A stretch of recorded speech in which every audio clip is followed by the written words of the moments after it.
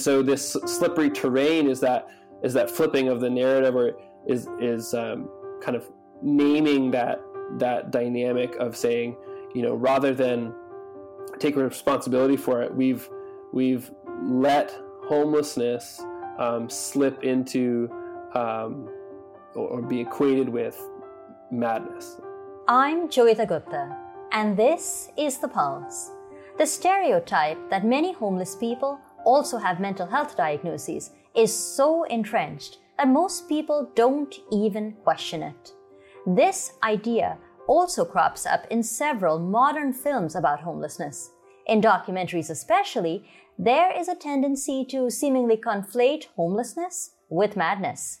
The on-screen depiction of homelessness helps in this way to create a distinction between the homeless and those in the middle class. This portrayal is neither accidental nor innocent. It stems from the logic that homelessness is a result of madness rather than societal factors. And if homelessness is perceived as an individual biochemical problem, then there are far-reaching consequences for the solutions put forward.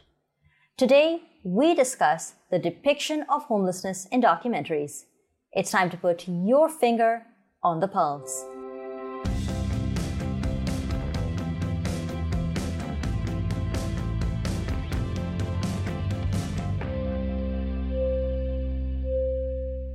Hello and welcome to The Pulse on AMI Audio. I'm Joita Gupta. Today we're talking about homelessness and how homelessness is depicted in documentaries. For those of you who are visually impaired or blind as I am, I just wanted to describe the background. I am brown-skinned. I have dark hair, which is pulled back in a bun. I am wearing a gray sweater. It's a crop neck sweater. And you might be able to see from my left ear one headphone, which is where I'm getting my screen reader. I mean, that's being piped through. I'm sitting against a white background today. But that's the description portion of it. I just wanted to make sure we're all on the same page, and I love to know what people are wearing, so now you know what I'm wearing. But my guest today is Tim Martin. Tim Martin's article, Narrating the Housing Crisis, Encountering Madness, Homelessness, and Neoliberal Logic, was recently published in the Canadian Journal of Disability Studies. Tim, hello and welcome to the program. It's great to have you. It's really great to be here. Thanks so much for having me. Before we dig into your article, I wanted to ask you a little bit about some key concepts. You talk a little bit about a neoliberal logic that has governed some of the portrayals of homelessness. What do you mean by this neoliberal logic? Yeah, so I think when people hear the word neoliberal or neoliberalism, people sort of say, they associate it with the free market, and they say, let the market correct itself, and they think of neoliberalism in those terms. And there's a lot of really compelling work now and in the past number of years that situates neoliberalism also as a kind of rationality. I talk about neoliberal rationality, a kind of way of thinking. So what happens when we look at the rise of neoliberalism, when we look at kind of the 1980s to today, it also is embedded in a kind of thinking that sees everyone as individuals. And a lot of people, go back to Margaret Thatcher, right? Like, there is no such thing as society. There is no collective, the end of this kind of notion of collective care, right? So this kind of way of thinking suggests then that we are all responsible just for our own lot, and we have to figure it out ourselves. And if anything is a problem, if there's a problem with us, it's because we haven't been trying hard enough, pulling ourselves up by our bootstraps well enough. I mean, that's a tip of the iceberg kind of way of situating that kind of neoliberal rationality. And there's all kinds of writers talking about how the implications of that in social policy and education and what have you. But and you are one of them. But the other key concept that you talk about is a critical mad studies framework. Can you bring us up to speed about what that is? Yeah, so I touch on a small few kind of theorists and thinkers that help me situate my critique. I think that broadly, mad studies is in the work of questioning the psi-centered, psychiatric-centered outlook on what we term mental illness or psychiatric illness, questioning these sort of regimes of power that say solutions can only be found in the work of diagnosing and sort of fixing the quote unquote mad citizen, right? Or the mad individual. And so critical mad studies framework that I use is drawn on, in part anyways, is drawn on a study that was in itself a work of collective care. It was done by the Wellesley Institute, and it was a participatory action research study that included voices of mad individuals, folks with lived experience of homelessness, or being dehoused, as some of us would say, and being abandoned by the state. And it was done, also with mad studies researchers and academics.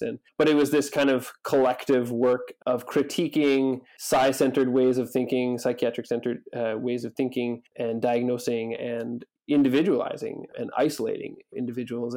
And so that's kind of where I lodge my critical mad studies approach there as well as elsewhere.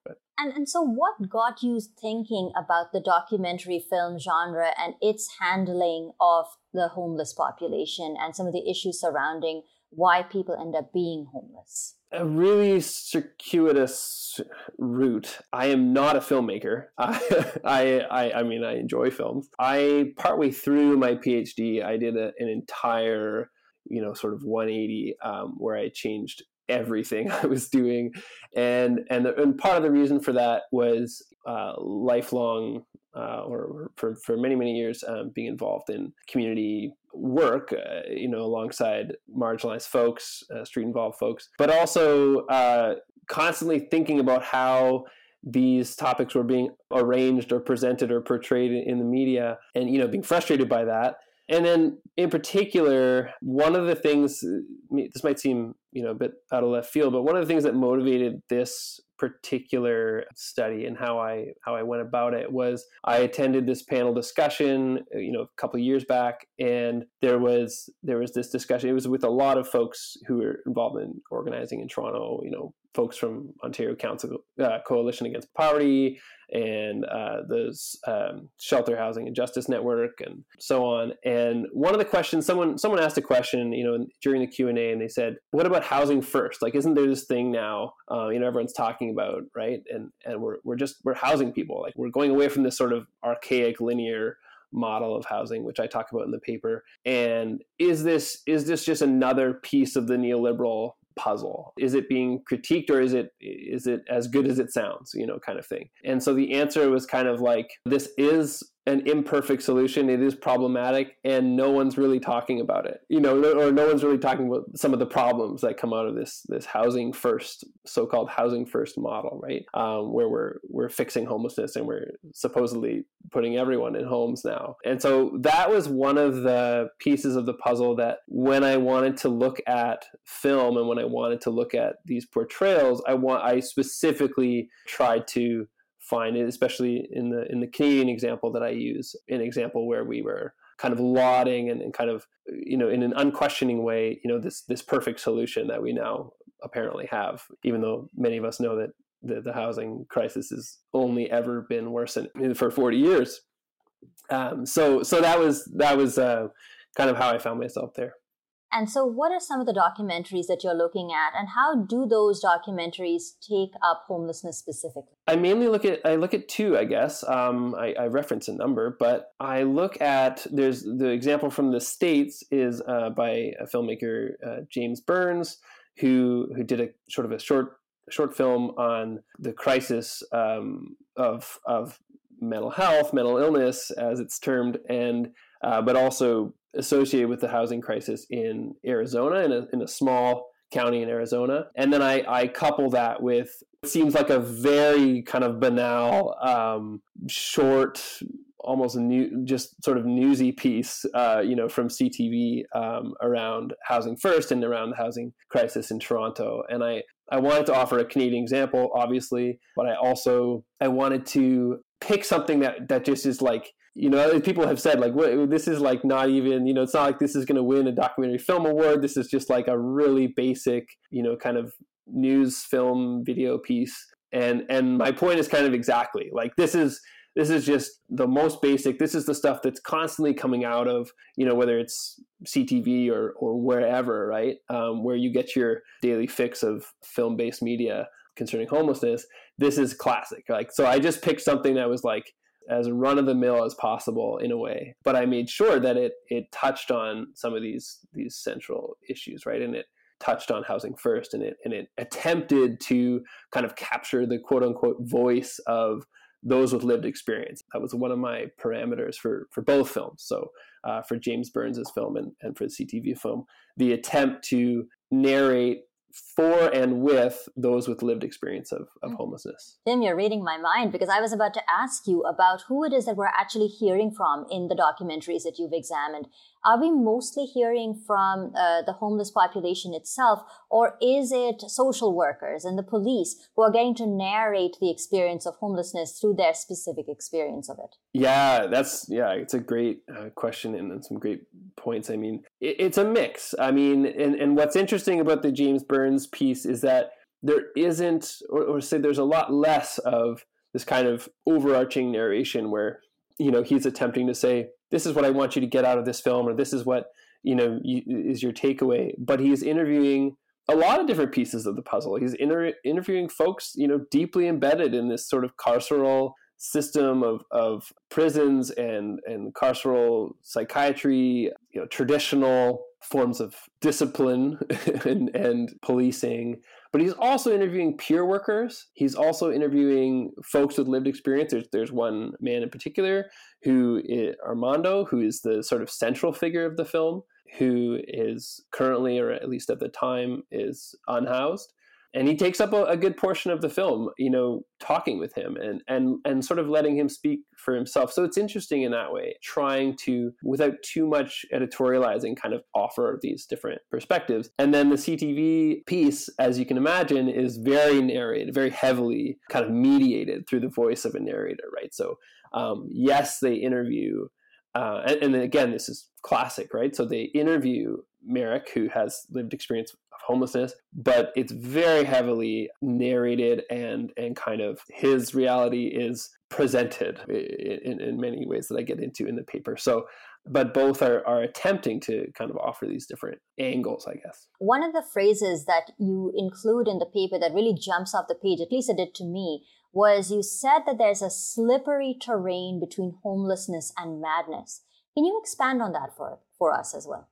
Geez, I wish I, had the paper in front of me. It's a great question. I think that one of the main points that has led me into, sort of what I'm writing my dissertation on and my writing more generally and my thinking more generally, we often are saying, you touched on this in your really well-written introduction, you somehow captured it all in like 30 seconds, but is when we talk about the homeless, the people on the street, what we have this societal sort of expectation that this lack of productivity, this lack of sort of capitalist involvement, unemployability or whatever it is rooted. Well, it's because they're mentally ill. It's because they have these psychiatric problems. And if only, and so the neoliberal expectation is, if only we could allow them to, if we could diagnose them properly, we could label them properly, then we could fix them, right? Then they would be good members of capitalist society, right? They would be good contributors. As opposed to a narrative that says, when we allow people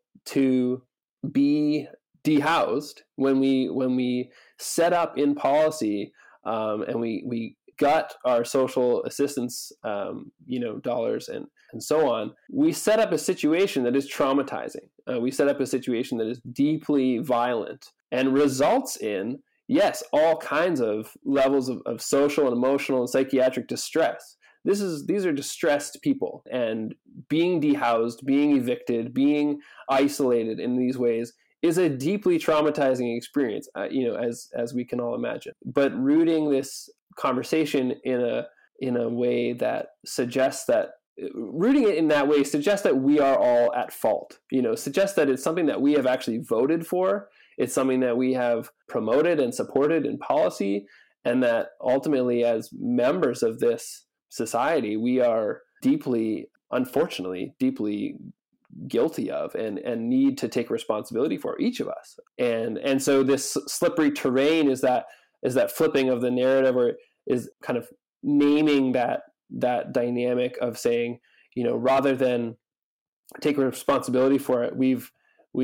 let homelessness slip into or be equated with madness, or vice versa, whatever, in whichever way it happens, and we've let that kind of be now it's not our fault, now it's their fault. It's this shrugging off of the responsibility. Actually, I should say too, before I forget, while I'm on that, is the original title of the piece was actually going to be a quote from Derek Seawood, who's the peer worker in the James Burns piece, where he says, "We are all at fault," and so my original title, and this got worked out through the peer review process and whatever, but was "We are all at fault." It was the original title of the piece. Yeah. That's very profound. I mean, it almost seems like by relying on psychiatric labels, we're using the psychiatric label as a shortcut or a way not to have to think about the systemic causes of homelessness. I wanted to ask you about one specific interaction that I think a lot of us have witnessed, and that is the interaction between the homeless population and the police. In the documentaries that you're looking at, how do they treat that relationship? Do they do that relationship justice in terms of representing it accurately? Do they paint an overly glossy picture? Or do the documentaries you look at actually need to be more critical in terms of examining the relationship between the homeless population and the police? That's a great question. I would say the CTV piece, it's safe to say, no, they don't deal with that, in any kind of meaningful way. I think that, and I say this in the paper, is that, what is posed as the solution is very simply that this person, Marek Wroblewski, he was given a diagnosis. He was, and he accepted the diagnosis. He was given it, he accepted it, and he therefore he could be fixed, and that was it, right? And before that, he's positioned as irresponsible, perhaps dangerous, or at least dangerous to himself. And so there's a quote that I use in the piece that's the mad, bad, and dangerousness stereotype, and that comes out of some earlier mad studies literature. But the James Burns piece is interesting in that way. The sort of, I think it's the deputy sheriff or whatever of Cochise County, Arizona, is interviewed in the film, and he clearly is sympathetic, or he clearly has compassion, but it's unfortunately it's rooted in these like neoliberal expectations, right, that we've all been conditioned by. It's not like it's everywhere, and yet there's at the same time there's this questioning of who is dangerous and who is at risk of danger, and there's this moment where Armando, who is unhoused, is evicted or yet again prevented from accessing a safe place to sleep for the night, and they show this in the film, and he is forced to then say, and he says this to the camera, like, I'm going to go find a back alley, or but a safe a place as I can find, and I forget the exact line, but what is highlighted there, and what is true in the research and in literature, is that who is at most risk of being in a dangerous situation is Armando, right? As opposed to, and that is sort of implicit in the film, I would say. It's not, again, it's not heavily narrated, right? So the narrator doesn't step in and say, here are the statistics on, how at risk this population is. But what they're suggesting to the viewer, I would argue, is that here's a case where rather than say the housed citizens, folks like me, are at risk, of these dangerous, mad people roaming our streets, it's saying now here's a case where someone is dealing with dehousing and they're in a very precarious situation. They're in a very dangerous situation. And the research, definitively shows that is the case, and that Armando is the one at risk right now, as opposed to the other way around. So they do show that. We just have a minute or so left. And in that minute, I'd like to ask you how you'd like to see documentary films evolve in terms of their portrayal of homelessness, and whether you'd like to see them, in fact, move away from the conflation of homelessness and madness. Yeah, I touch on that in the conclusion, and I try to, suggest that there's perhaps not a way to say, to create the Mad Studies version documentary, right? Like, because the point is that we're allowing people to narrate for themselves. So there's lots of folks that don't take on this label of madness or sort of the politically charged, individuals that want to disrupt, conventional notions of this sort of psychiatric regime, et cetera. There's lots of folks that and it comes out in the Wellesley Institute study that I cite, that there are folks that say, my medication helped me, and my diagnosis helped me in such and such a way. So there's not. The point is that what needs to happen are documentaries that really listen to people and really allow people with lived experience to speak and to guide the conversation.